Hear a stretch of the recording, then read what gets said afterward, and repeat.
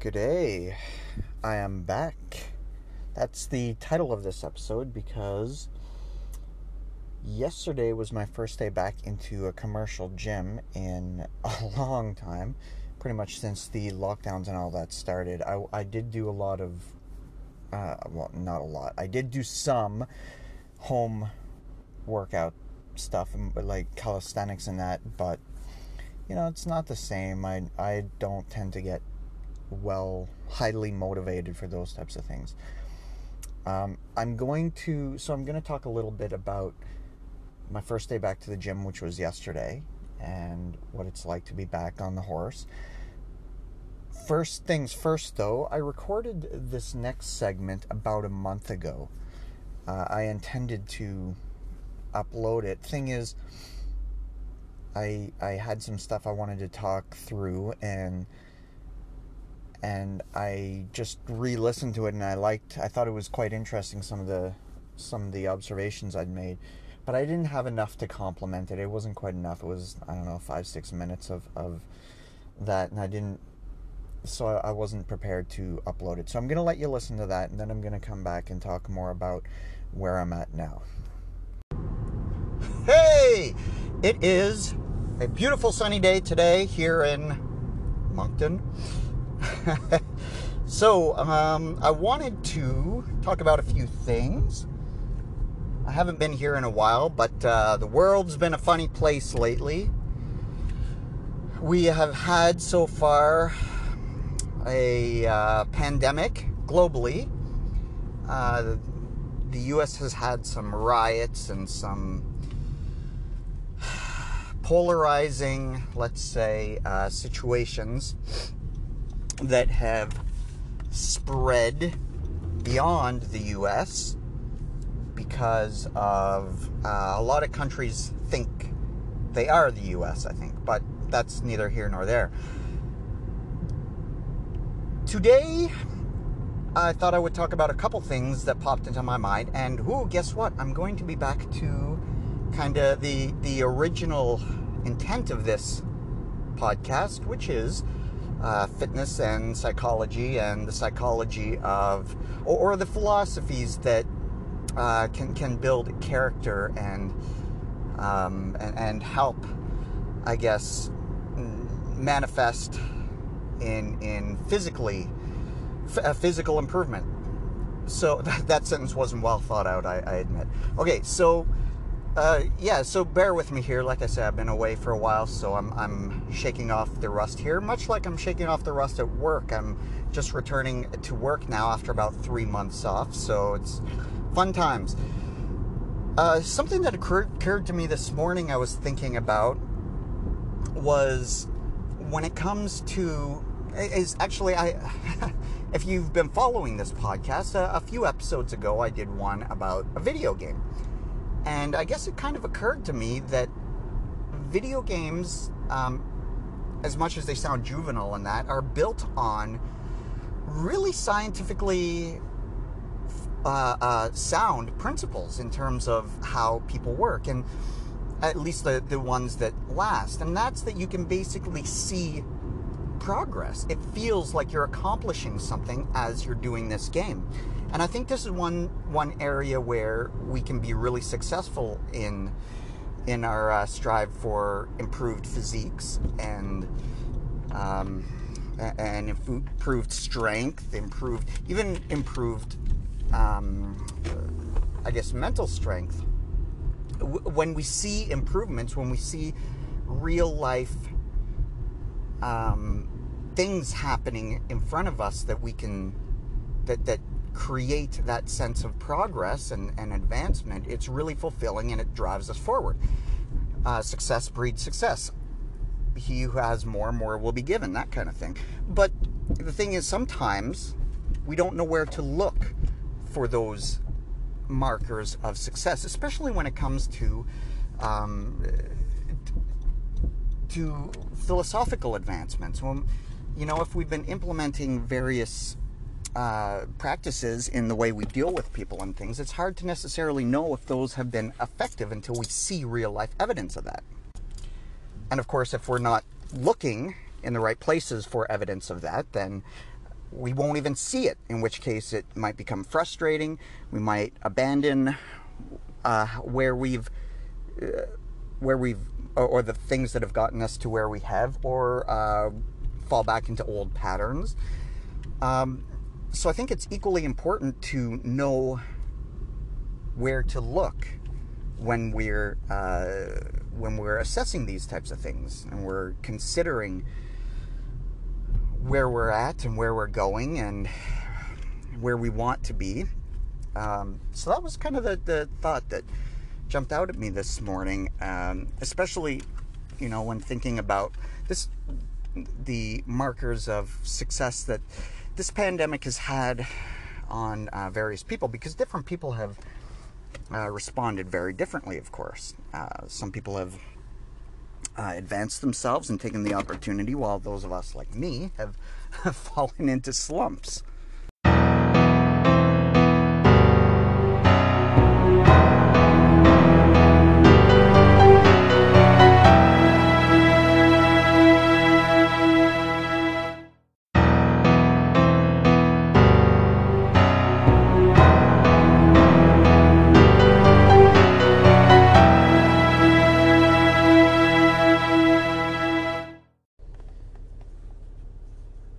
So being back into the routine of things, the one word that came to my mind yesterday was humbling.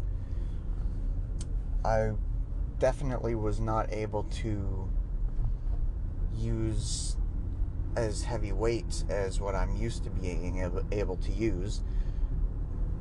There was a lot of people in the gym who, I suppose I don't know for sure, but it seems like they had been either consistent or they got back into the swing of things faster than me. So I kind of had to plug in my earphones and just go into my own world. Really, my focus yesterday was, and will be for at least the next week, was not so much how much weight can I put on the bar, but more so about form, because I know that I've got to retrain my CNS. I've got to get those movement patterns back, because they're not intuitive at the moment. But that being said, I did enough that I felt it, and this morning I've got the muscle soreness, so that's a good thing. It means that I worked myself sufficiently hard, I think. So the program that I'm going to use, I've designed to help with both with my overall conditioning, and it's got a bit of a hypertrophy focus. The thing is, I've got a wedding to think about, my own wedding. I'm almost exactly, I'm a month away today. So, over the course of this period of time, I don't know, I've let myself go a little bit, to the point where I'm not comfortable being, how do I put this? Potentially being looked at, I guess. So anyway, I do want to get into better shape. I'd like my suit to fit a little bit better, and at least I've got a timeline. I've got a 1 month target that I'm going for, and the main focus is to burn fat, to get leaner, while also kind of getting my muscle tone back to where it was before. I think it'd be a bit much to expect to improve beyond where I was. Geez, how long has it been since I've actually lifted weights? It's been a long time. Probably 4 months, 5 months. I did have a chronic knee issue that was creeping up, and that does seem to be better. So maybe the fact that I've had a bit of time to over recuperate has probably helped that. So today the plan is go in, do legs, and then cry, I guess. Crawl home and see where I am. I have to say, yesterday going back to the gym for the first time, there's this feeling that is hard to describe. Not a good feeling. It's I always called it gym intimidation, where it's like you go in and you feel like you're being looked at. You feel very self-conscious, and it's not fun. And like I knew I would be not there like pumping a lot of heavy weights. I just kind of wanted to get out of there in one piece, really, and so your ego kind of takes over, I guess, is what happens. But the thing is, I was talking about this idea with my wife-to-be yesterday. This idea that I've been working into a song that I've been working on. And it's an expression, and I believe it came from Carl Jung, about lighting up the dark parts of the room, because in the darkness, in those dark spots that you fear the most, that tends to be where the knowledge is that you actually need the most. So, and then we talked about that further a little bit with my daughter, and she has struggles because she has extreme social anxiety. It's called selective mutism. She doesn't talk to other people. And it's the same thing with her. The only way that she'll be able to get out of that really is by, doing the difficult job of exposing herself to the things that she fears the most and facing them head on, really. So that felt good in the end. Going felt a little bit uncomfortable, but getting through it felt amazing. It's like I did this. I accomplished this. And I'm the kind of person who I really like to feel that I've accomplished something in a day. And if I don't feel that, I don't know, it's just uncomfortable for me. I've always said that I'm not very good at relaxing. I've never been one of those people who, like, if I go on vacation, it'll drive me nuts because I'll be thinking of all the other things I could be doing while I'm sitting here trying to relax. I've gotten better over the pandemic, I think, because I've had no choice in some cases, and in some cases my motivation was zonked.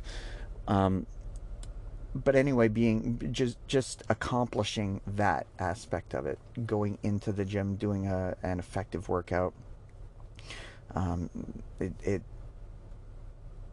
it felt really great once I got through it. Once I got past that initial self-consciousness. The program that I'm doing right now is to accomplish the goals that I mentioned.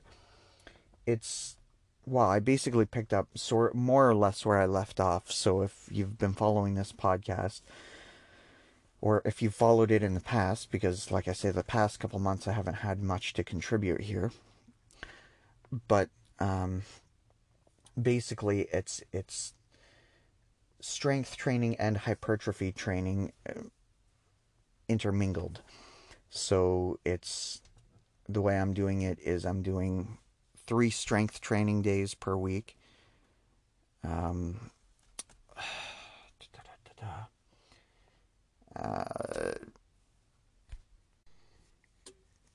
Alternating with hypertrophy days.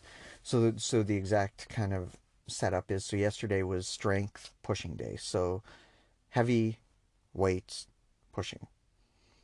Today is going to be hypertrophy because I'm alternating strength and hypertrophy. So today will be hypertrophy legs. the day after that, so tomorrow, it's going to be strength again, but it's going to be pulling. And then I'm going to go back to a hypertrophy day, which will, I believe that'll be pushing, and then strength legs, and then hypertrophy pulling. I believe if I've got that right. So one thing maybe I'll talk about here. It isn't really common knowledge, but it might help you. It might help me in the future. Uh, I made a decision to go off of a medication. I made this decision about a week ago. So I was diagnosed with depression many years ago. I believe I brought this up. I I want to say it was before I was divorced, so it must have been give or take 10 years ago. And I was given what I found was I just found, and I think the decline of my marriage played a hand in it. But basically, I found myself extremely, unconsolably just blue, and like I'd start crying and I didn't know why. And it was very bizarre to me. And um, like I said, the reason surrounding what happened, I don't know. But what I did know is that my father also suffers from depression. And I knew that my daughter had her anxiety even back then.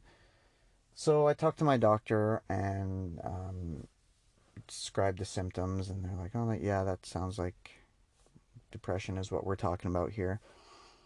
I got on a medication called Effexor, and um, as over time that dosage progressed to um, where it had been up until a couple days ago, which was a pretty high dose. I did try to go off at one time, and it kind of blew up in my face in terms of within a month anyway. I don't remember exactly, but within a month I was an emotional wreck, and I had to go back on it. Um, so so I've been on it ever since. I did make the decision to go off of it. I don't want to go into too many details, but on the other hand, I do want this documented for future reference because I don't know how this is going to turn out. One of the reasons that I wanted to go off it, for one thing, I just simply don't like being, dependent on a drug. And if you miss a dose of Effexor, anyone who's tried it, it is brutal. Missing a dose about a day, a little bit over 24 hours into your body catching on to the fact that you haven't had it, you'll get some serious withdrawal symptoms. Someone described it as being kind of like drunk, but like not good drunk. I guess that's sort of right. You get head spins, and it's like the world is spinning, and then of course your emotions are messed up because I believe what Effexor does is it allows it makes your emotions a little bit less intense. I mean, it affects your emotions, so obviously you it has an effect on your brain chemistry and the way you translate reality. So um, so one of the things Nancy and I were talking about about potentially considering when after we're married is while we might want to have kids.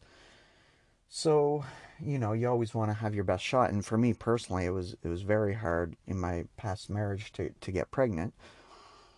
So I started kind of looking at my life and all the aspects of it, and is there anything that would impair my ability? And one of the things that may have an effect is antidepressant drugs. So I decided to wean myself off them. I didn't wean myself off slow enough. I kind of cut the dosage in half one day, and then after doing that, I was like, geez, I feel fine. So I cut it in half again. And then I was like, wow, I was like, I'm on a roll here. I'm getting it down. So I cut it in half again. Then wouldn't you know it, but I got hit like a truck with withdrawal symptoms. And to the point where right now, work, the way it's set up is that we're in teams of two, and so we're only usually working about 2 days a week, going into the office, I should say. The rest of the days we're doing work from home. But work in the office 2 days a week. And I actually had to call in sick because the withdrawal symptoms were so extreme. So those symptoms included, again, the dizziness, which is crazy. There was this weird swooshing noise I would hear. Quite, it just come this kind of sound, like almost like a plastic bag crumpling or something. I would just hear it in my ears just from time to time. It was weird. And then there's the nausea. I'd feel like I was going to throw up. It'd just suddenly come and then go away and then come back later. It's very sporadic, very hard to manage. And then there was, of course, the emotional symptoms of withdrawal, which is like, it's very hard to describe, but basically I was an emotional wreck. I was feeling extremes of emotions like I haven't felt in a long, long time, and that's both kind of sadness. Not when I say sadness, I don't mean depression type sadness. I'm sure that'll come in time, but what I mean is just like my kids and I were watching Modern Family, and it's a good show. Like, it tends to have, like, it's very funny, but it also has these extremely sweet moments, and those would get me choked up. In this time, it's like I felt, in a way, this, not hope this doesn't sound offensive, but I felt like a girl, because I'd get like choked up and almost into tears at some of these sweet moments. I'd also get bouts of anger. I remember one time I was crossing the street with my son, and there was this car in the distance. Like, we gave ourselves plenty of time, but I don't know if this was just in my mind that the driver kind of sped up just to be a jackass, or if I was just playing one of those scenarios through my mind. But I was actually preparing myself to drop we were walking home from the grocery store. I was prepared to drop the grocery bags and go and fight this guy. Which is, I mean, I don't tend to be terribly confrontational, but I just felt this rage in me that is almost scary. So I felt that I actually, and speaking of rage, like, I kind of responded to a couple emails I got from my new boss at work. Over this time, we got a new manager, and he sent out an email that rubbed me the wrong way. Hindsight, it rubbed everybody the wrong way, but I was the only one to react. Very knee jerk, you might say, very fired up. And I had to backtrack that a bit to to try to, save face a little bit. But that being said, just illustrating that I haven't been able to harness my emotions as much as I'm used to, and it's very uncomfortable. I was sitting out on the porch the other day, just playing my guitar, and I started playing the song that I had written for Nancy, and there's a passage in it that I was inspired by a relative of mine whose wife passed away. And when I was writing this song, I don't know, it's hard to write a song for somebody you love and for it to not be cheesy. So the approach that I took is I would write it as a man who he found the love of his life, and she passed away, and how he's reacting, he doesn't want to be that kind of man who, like, he just falls into a funk and just becomes a useless person. Because I actually, when I was in England, I met two of my relatives who had very similar situations, that their wife had passed away and they were drifting into old age. One of them, he just basically became a useless kind of blob, and for lack of a better word. And then the other one, he was very inspirational. It's like he had almost a shrine, but not quite. He basically had pictures that he would put up to his this woman who was the love of his life, and he had these flowers by the picture, and he would swap them out. He'd do one color of flowers that he would put at their anniversary, and he'd swap them on her birthday. Or, sorry, he'd swap the pictures on their anniversary, and then on the day he'd get flowers, and then for as long as the flowers were good. And it was so inspirational to see this man who was able to. He found this beautiful love in his life, and he had this respect for the fact that he found it.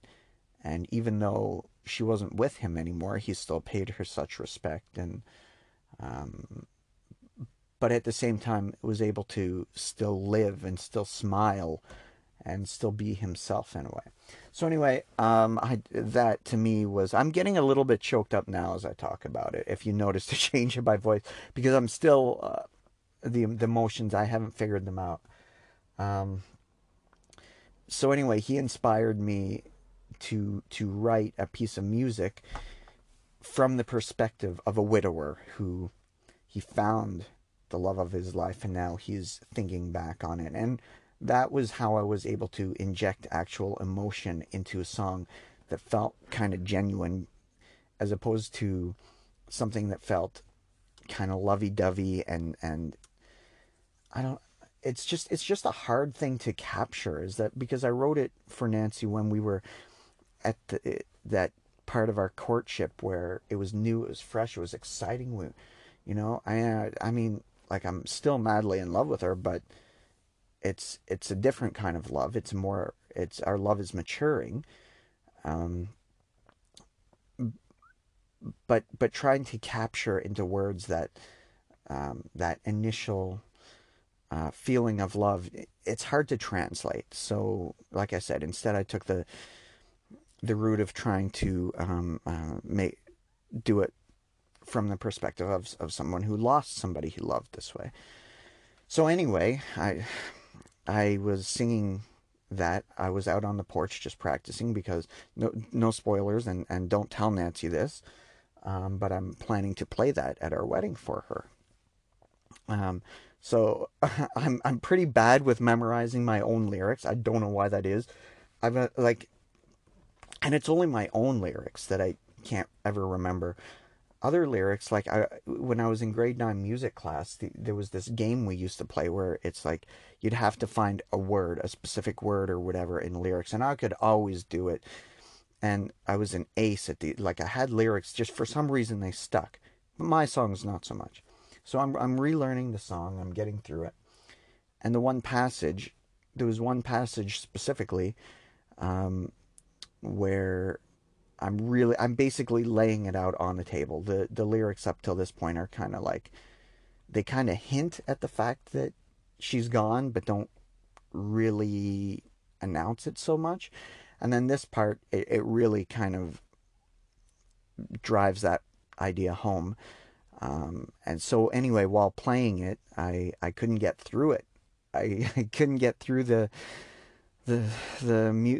words without, tearing up. So anyway, again, just trying to illustrate the emotions are it's been, yeah, like I say, like 10 years or so since I felt emotions this intense. All that to say, I hope it turns out to be worth it.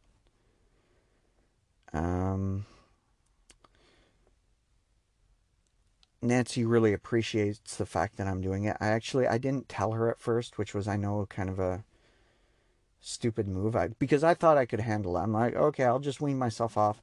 She doesn't necessarily need to know. Then a couple days in, when I was starting to feel a little bit off, I was like, I better tell her. And, our relationship is all about honesty anyway. So it's like, I'll tell her just in case something goes off the rails. That way she's got a heads up. Anyway. So I did tell her, and she's been supportive at the same time, very protective of me, and she's been helping me through it. And the thing is, she's been very appreciative. She understands why I made the decision to do it, and appreciates that it's a decision because I thought it would help our family here and now as well as in the future. So anyway, I really went off track there. That's one thing I think the show, this is when it's been at my best. I enjoy when I can go back and listen to the show and see where I am in life and some ideas I've come across. And so I hope you've enjoyed this. I think I'm going to shut it down for today. I'm sitting outside the gym, kind of trying to get myself mentally geared up to go and do legs. That gym intimidation has struck me all over again because, every time you go to do a new thing, like yesterday, because it was push, it's like, go do bench press. Well, the thing is you don't want to look like a weakling under a barbell for bench pressing. Today, it's going to be the same thing over again, but with squats. And I know I'm going to be focused mostly on form and getting that back. But still, it's like, I know I'm going to feel great once I'm done, once I'm back here. But I should get in there. I should stop procrastinating and hopefully the next time I'm here, my thoughts will be a little less scrambled. Hopefully I'll be much better, much more on the road towards being where I want to be physically and mentally and emotionally, as well as philosophically. I really like feeling that the feeling you get when a philosophical idea captures you and you're able to grasp onto that and incorporate it. And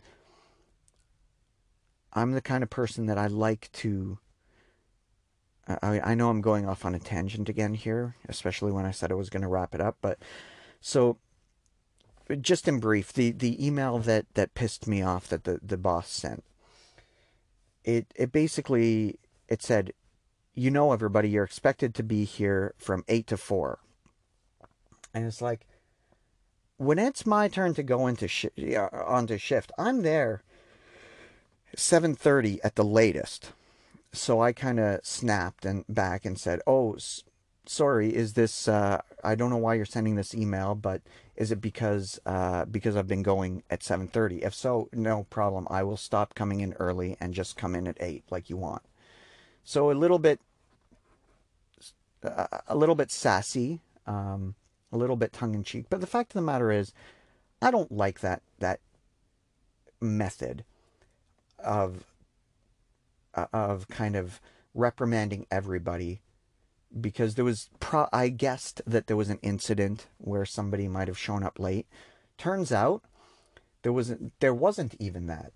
The person who was on shift was on time, but somebody else was annoyed because they wanted to start early. And so the thing is, actually, because I tend to go in early and a couple of the other guys tend to go in early, they got it in their head that they could start early. So when this other guy came at the proper time, they had become so entitled that they were like, well, I thought I could start early. Well, sorry, bud, but, we're on a schedule. If you want us to change the schedule, let's talk about that. Anyway, but that wasn't even how the email came across. It's like, you're supposed to be here from 8 to 4.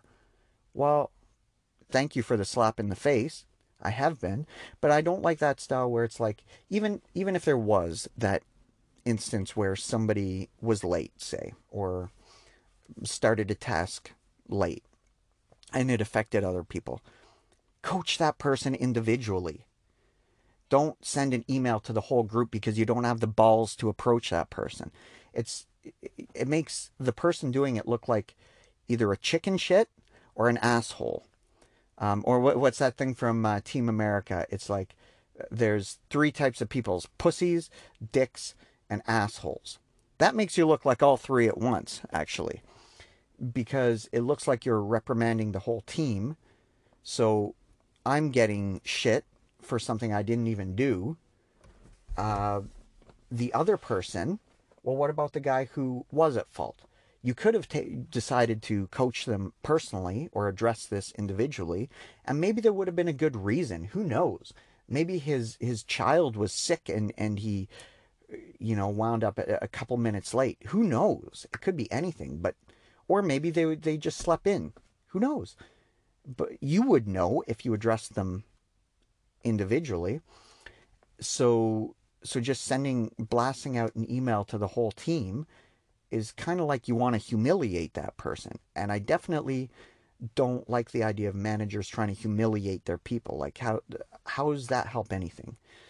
So why am I bringing this up? Well, while talking to so I sent out my response, and my supervisor was like, he's like, I didn't like the email either, but I went and found out the context, and there was sort of more or less a legitimate reason that he felt the need to send it out. We didn't have that information. He agreed that the email shouldn't have been sent. It was not tactful. It was not wise.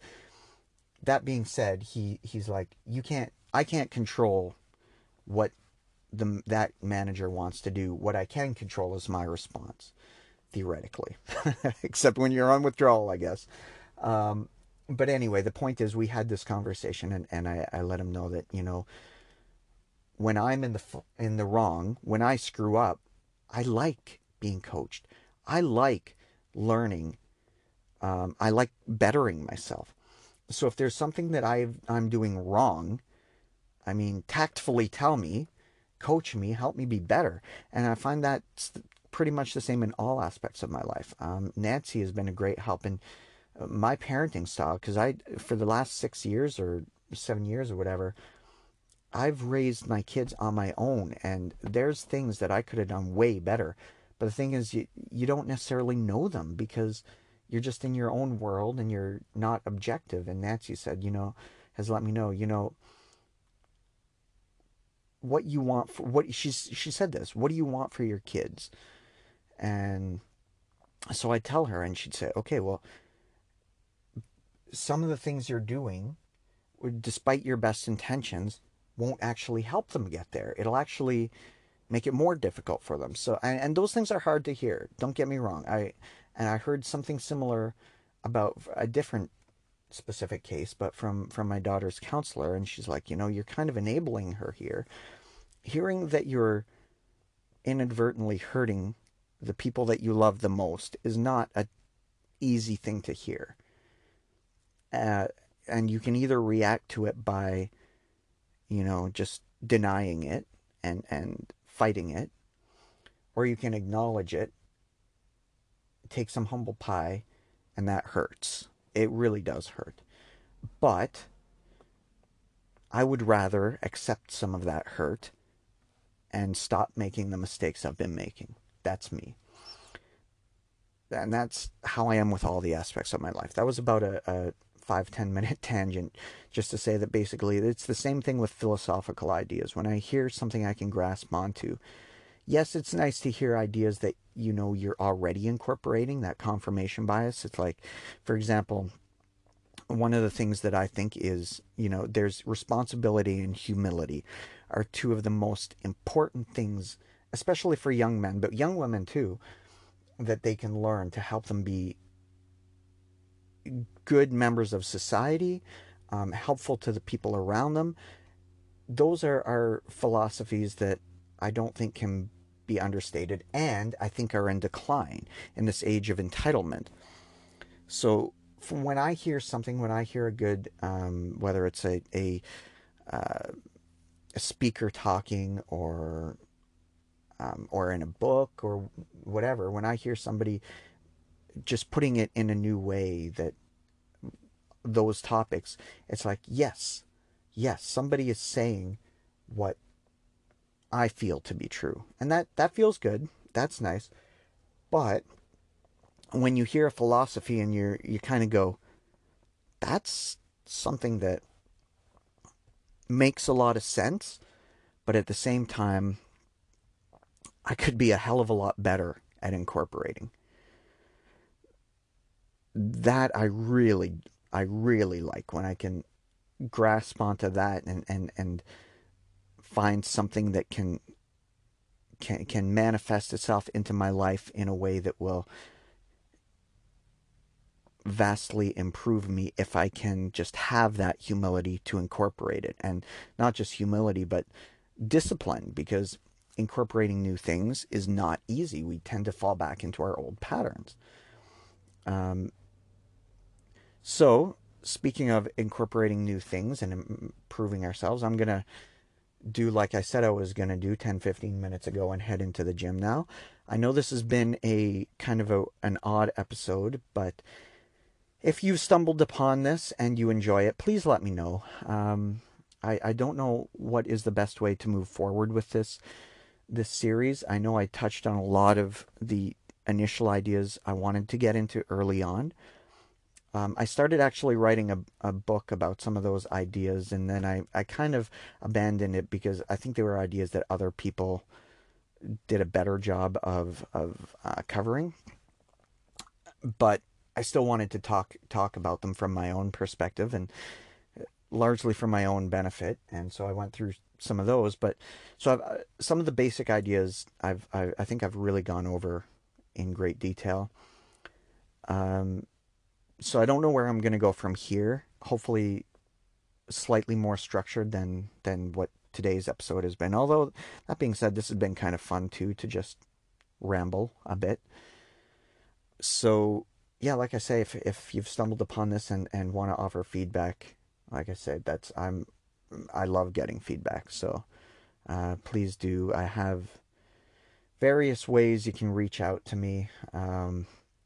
I'm on Facebook. Usually I'm posting weird shit on there. Um, because one of my other passions is writing, and I like writing satire. So I'm often putting things that, like, when I have an idea, I post something really sassy on there that pisses people off, and that's kind of, well, I don't know that it's totally the point. They say that humor is the way to change the world, right? It's hard to see how ridiculous you're being unless you see it through the lens of comedy, because that kind of, it's a funny balance. Here I go on another tangent. If you find something offensive, you're not going to laugh at it. That's just the way it is, right? If you find it personally offensive, if you find it offensive to somebody else, you can kind of laugh because it's mocking somebody that you find to be foolish, and you kind of feels like that person should be mocked. On the other hand, if they're mocking some aspect of you that you hold near and dear, well, just look at those comic writers in Paris that got, you know, um, murdered because for drawing like a picture of Muhammad or something. Whoever was behind those things were so deeply offended that somebody would take their religion lightly, that they murdered for it. And this isn't, I mean, as much as religious fundamentalism seems to be on the decline, political fundamentalism is on the rise, steep rise. People are losing their minds. It's unreal. And the thing is, so all that to say that when you're offended by an idea, you don't find humor in it, even if it's like positioned as a joke. It's funny because, my ex used to love Jim Jeffries, and she loved because he was like, oh, he's always on the edge. But looking back at his material, he wasn't ever on the edge. I mean, he said fuck a lot, and that might have been taboo when he started out. It's like, oh, he said the F word, oh my. But most of what he said was actually pretty mainstream. So essentially, the only people that would be offended would be either people who were kind of on the extreme, or people that felt they were being accused of being extremists. So that's not the intention of what I post. I don't want to offend people, because that's not very helpful. It just pisses people off, which is sometimes fun, but that's not the intent. The intent is to, I like it when you can laugh at yourself, right? That's one thing that I don't like about the world today, is we've lost, and I'm going to be blunt here, the left has lost the ability to laugh at themselves, and they're suffering for it. The left used to be the domain of the creative, right? But they're not creative anymore. They're hampered by their own rules of political correctness, and don't get me wrong, sometimes rules on creativity makes you more creative, right? Like, that's the birth of innuendo and things like that. Sometimes that's fun, and that makes you more creative.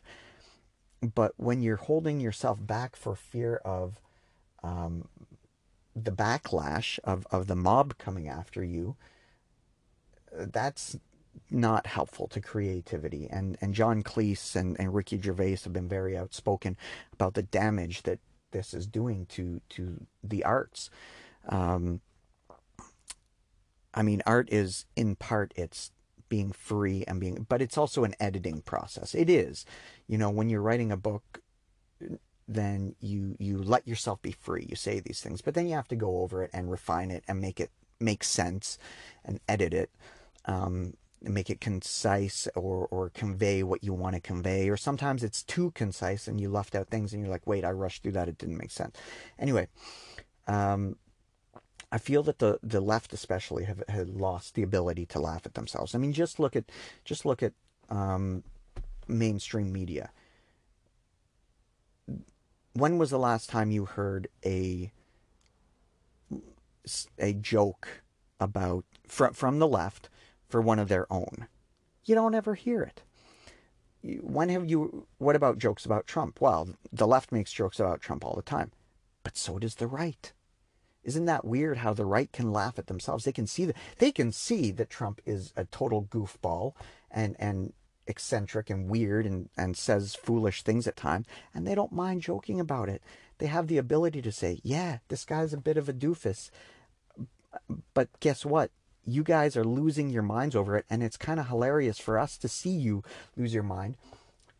Hey, left, what about Joe Biden? And the right will make fun of Joe Biden because he's basically like a potted plant at this point. He has he's a puppet, like, for the left, and more he's becoming a puppet for extreme leftists. But they can't see that, and they can't see the humor in it. They can't see the humor in his gaffes and the things he says that contradict themselves within the course of a sentence. So the people on the right find it hilarious. The people on the left get infuriated because they've lost the ability to laugh at themselves.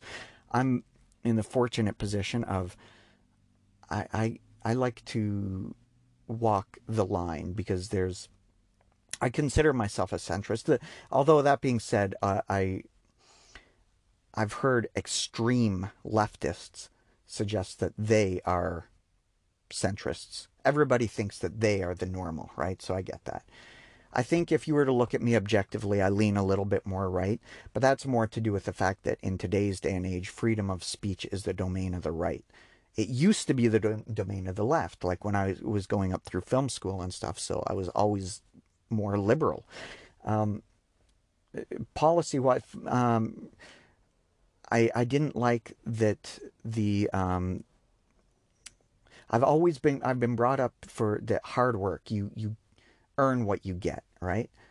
But also that what you get shouldn't be taken away, so when you're overtaxed, which is what the left tends to do, especially, they feel that, well, if you are very well off, then you kind of owe the society, right? I've always felt more like, well, if you're well off, that means you've succeeded in the society, and should you be paying more? Well, yeah, but at the same rate. I've been more a fan of, let's say, a straight percentage tax, so that everybody's incentivized to make more, even at the top ends. All those people that the left seems to be so resentful of for having been successful. Even even people on the left at one point, they like, I remember seeing John Lovitz getting all upset at Barack Obama because he's like, I pay millions of dollars to you every year. How dare you come and tell me that I'm not paying my fair share? That's kind of how I see it too. That to me is an example of someone who's on the middle. He's more liberal. He's a Democrat. He even said in that same speech, he's like, I've voted Democrat all my life. And here Obama is telling me, he's spitting in my face, telling me I'm not giving you enough. You know, and he felt very betrayed. I felt very betrayed by Justin Trudeau and some of the things he's done. Now he's been better in his second term. I'll admit that, or maybe I just care less. I don't know. But no, I think he's in his first term. He wanted to be Mr. like different and Mr. Virtuous, and and then he barely he just scraped in, and I think he's aware of that. I think he's smart enough to realize that he nearly lost. So if he doesn't want his government to be obliterated, because that tends to happen in Canada, you can get in. This happened in Ontario, actually. You can get in for like a second term or whatever, but then if you keep going the way you were, like if you just scrape by, your government gets obliterated, like to the point where the provincial Liberals almost had to disband in Ottawa. Like they had something like 3% of the vote. I think he realizes that that's not a good way forward, and good on him. I have to say, and he's been better. He has been better, and yeah, I always say give credit where it's due, right? Even if it's someone you don't like, as opposed to what's going on in the States right now. Trump is saying, you know, we need to get back to a normal world. We need kids to go back to school in the fall and that, and people are losing their minds. They're like, oh, you're saying you want kids to die? Of course they're saying that. And someone, I think it was Andrew Klavan. He is the best. If you haven't listened to Andrew Klavan, he's so funny. And he's like, you know what? If Trump really truly wants the kids to go back to school, he should just say, I don't want the kids to go back to school. And then the left will do his work for him. And the media, who tends to have a lot of the power of influence these days, which is very scary if you ask me.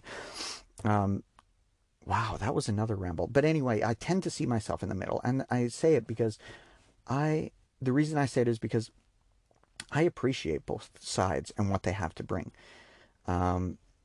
In my book, it's called Timeageddon,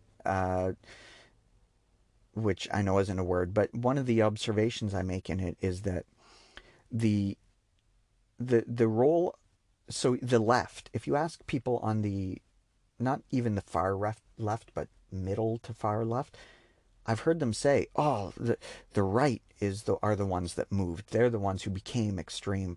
The right doesn't move. That's the role of the right. They conserve, they preserve, they try to keep things. It's the right who says, if it's not broken, don't fix it. The left says things can always be better. Now, I kind of agree with both, which is why I say I'm a centrist. I see the merit of both. I agree. I think, which is why, like in Canada, the Conservative Party is actually called Progressive Conservative, which is kind of a brilliant name because it's sort of, that's sort of what appeals to me, is the idea of one foot in what works and one foot in advancement, right? Because we can always be better. But at the same time, let's do it wisely. Let's pay attention to the past. Let's not burn down monuments and say, well, because we were born later, we're so much better than you. No, we need, and okay, that's, I know I just kind of skimmed over a very complex issue. I don't mean to sit here and say that there's no monuments that maybe they shouldn't stand, but also in a civil society, you should address it in a civilized way. If you're doing it in a way where you don't respect the past, then you're going to make the exact same mistakes of the past. Now, they don't want to believe it. They think this is a foolish idea. Again, and they don't see it, because all of us tend to be a bit blind to There's actually a saying that's been going around, and it's been on the left. Again, Clavin brought this to my attention, that, if a fish doesn't know that it's in water, it doesn't think about it. It's like, or you tell a fish it's wet. What is wet? It doesn't know once you're in that. And he interestingly pointed out that a lot of these people in the news media these days are so tyrannical that that's the water that they're in. They can't even see it. And when you're saying that it's appropriate to tear down a monument of something because you've got it in your head that that person is not as virtuous as you, that's not really necessarily a wise way forward. That was my stance when here Trudeau wanted to legalize marijuana. To his credit, they've actually done a very admirable job of it, right? They rolled out an education system. They had government sponsored information sessions in that. They've been very forthcoming about the fact that it is a drug, and you can be intoxicated just with, any other drug of that nature. But my whole thing was, well, if we're going to legalize it, maybe that's a good thing. But first we should have a full understanding of why it was made illegal in the first place. And if those reasons don't make sense today, then fair play, right? Let's change things to reflect our values of today. But that's different from completely destroying your history, tearing down monuments, destroying statues because you think that makes you a good person. No, it makes you a vandal, and it makes you look completely uneducated because these people, you ask them, well, why was the statue made in the first place? What was it about this person that made them worthy of a statue? They won't know. Martin Luther King, there's monuments of him. Should those come down? I mean, it came out a while back that there was recorded evidence that he was involved in rapes. Does that diminish the great work he did for race relations? In my opinion, you know what? None of us are perfect. Don't get me wrong. The suggestions of the things he did are heinous. Does that mean his statue should come down? Well, I think we should maybe have that discussion. If the feeling is generally that he did the good things he did outweighs the bad, and what we want to remember is the good things that he did, so let's keep a monument to be inspirational to everybody, I'd be okay with that. If the feeling is that, yes, he did good, but that's overshadowed by his dark secrets, so we do want to remove this monument, well, I'm open to that discussion as well. I honestly, I think these discussions need to be had in a rational and civil way. That's what progress is all about. It's about 1 foot in what works, 1 foot in trying to get better. Going back to what I was saying about my book, I found it funny that the people on the left think that the right is moved, when in fact the place of the right is to stay as stationary as possible, where the job of the people on the left is to push it forward. And that's why I respect both sides, because I think you need somebody innovating, you need people pushing things forward, but at the same time you need somebody there, the parent that holds back the child, and let them explore, but don't let them jump off a cliff, so the child is almost like the left, and the parent is more like the right. And so I think it's no coincidence that as people mature, they tend to go a little bit more right and in their philosophies, because you take on more of that role of the protector and preserving what is good, more so than trying to advance things and improve things. It's very hard. There's a small window of time in there, I think, where we can have a little bit of both. We can appreciate the advancement while preserving what is good and remembering the past in a good way, in a helpful way.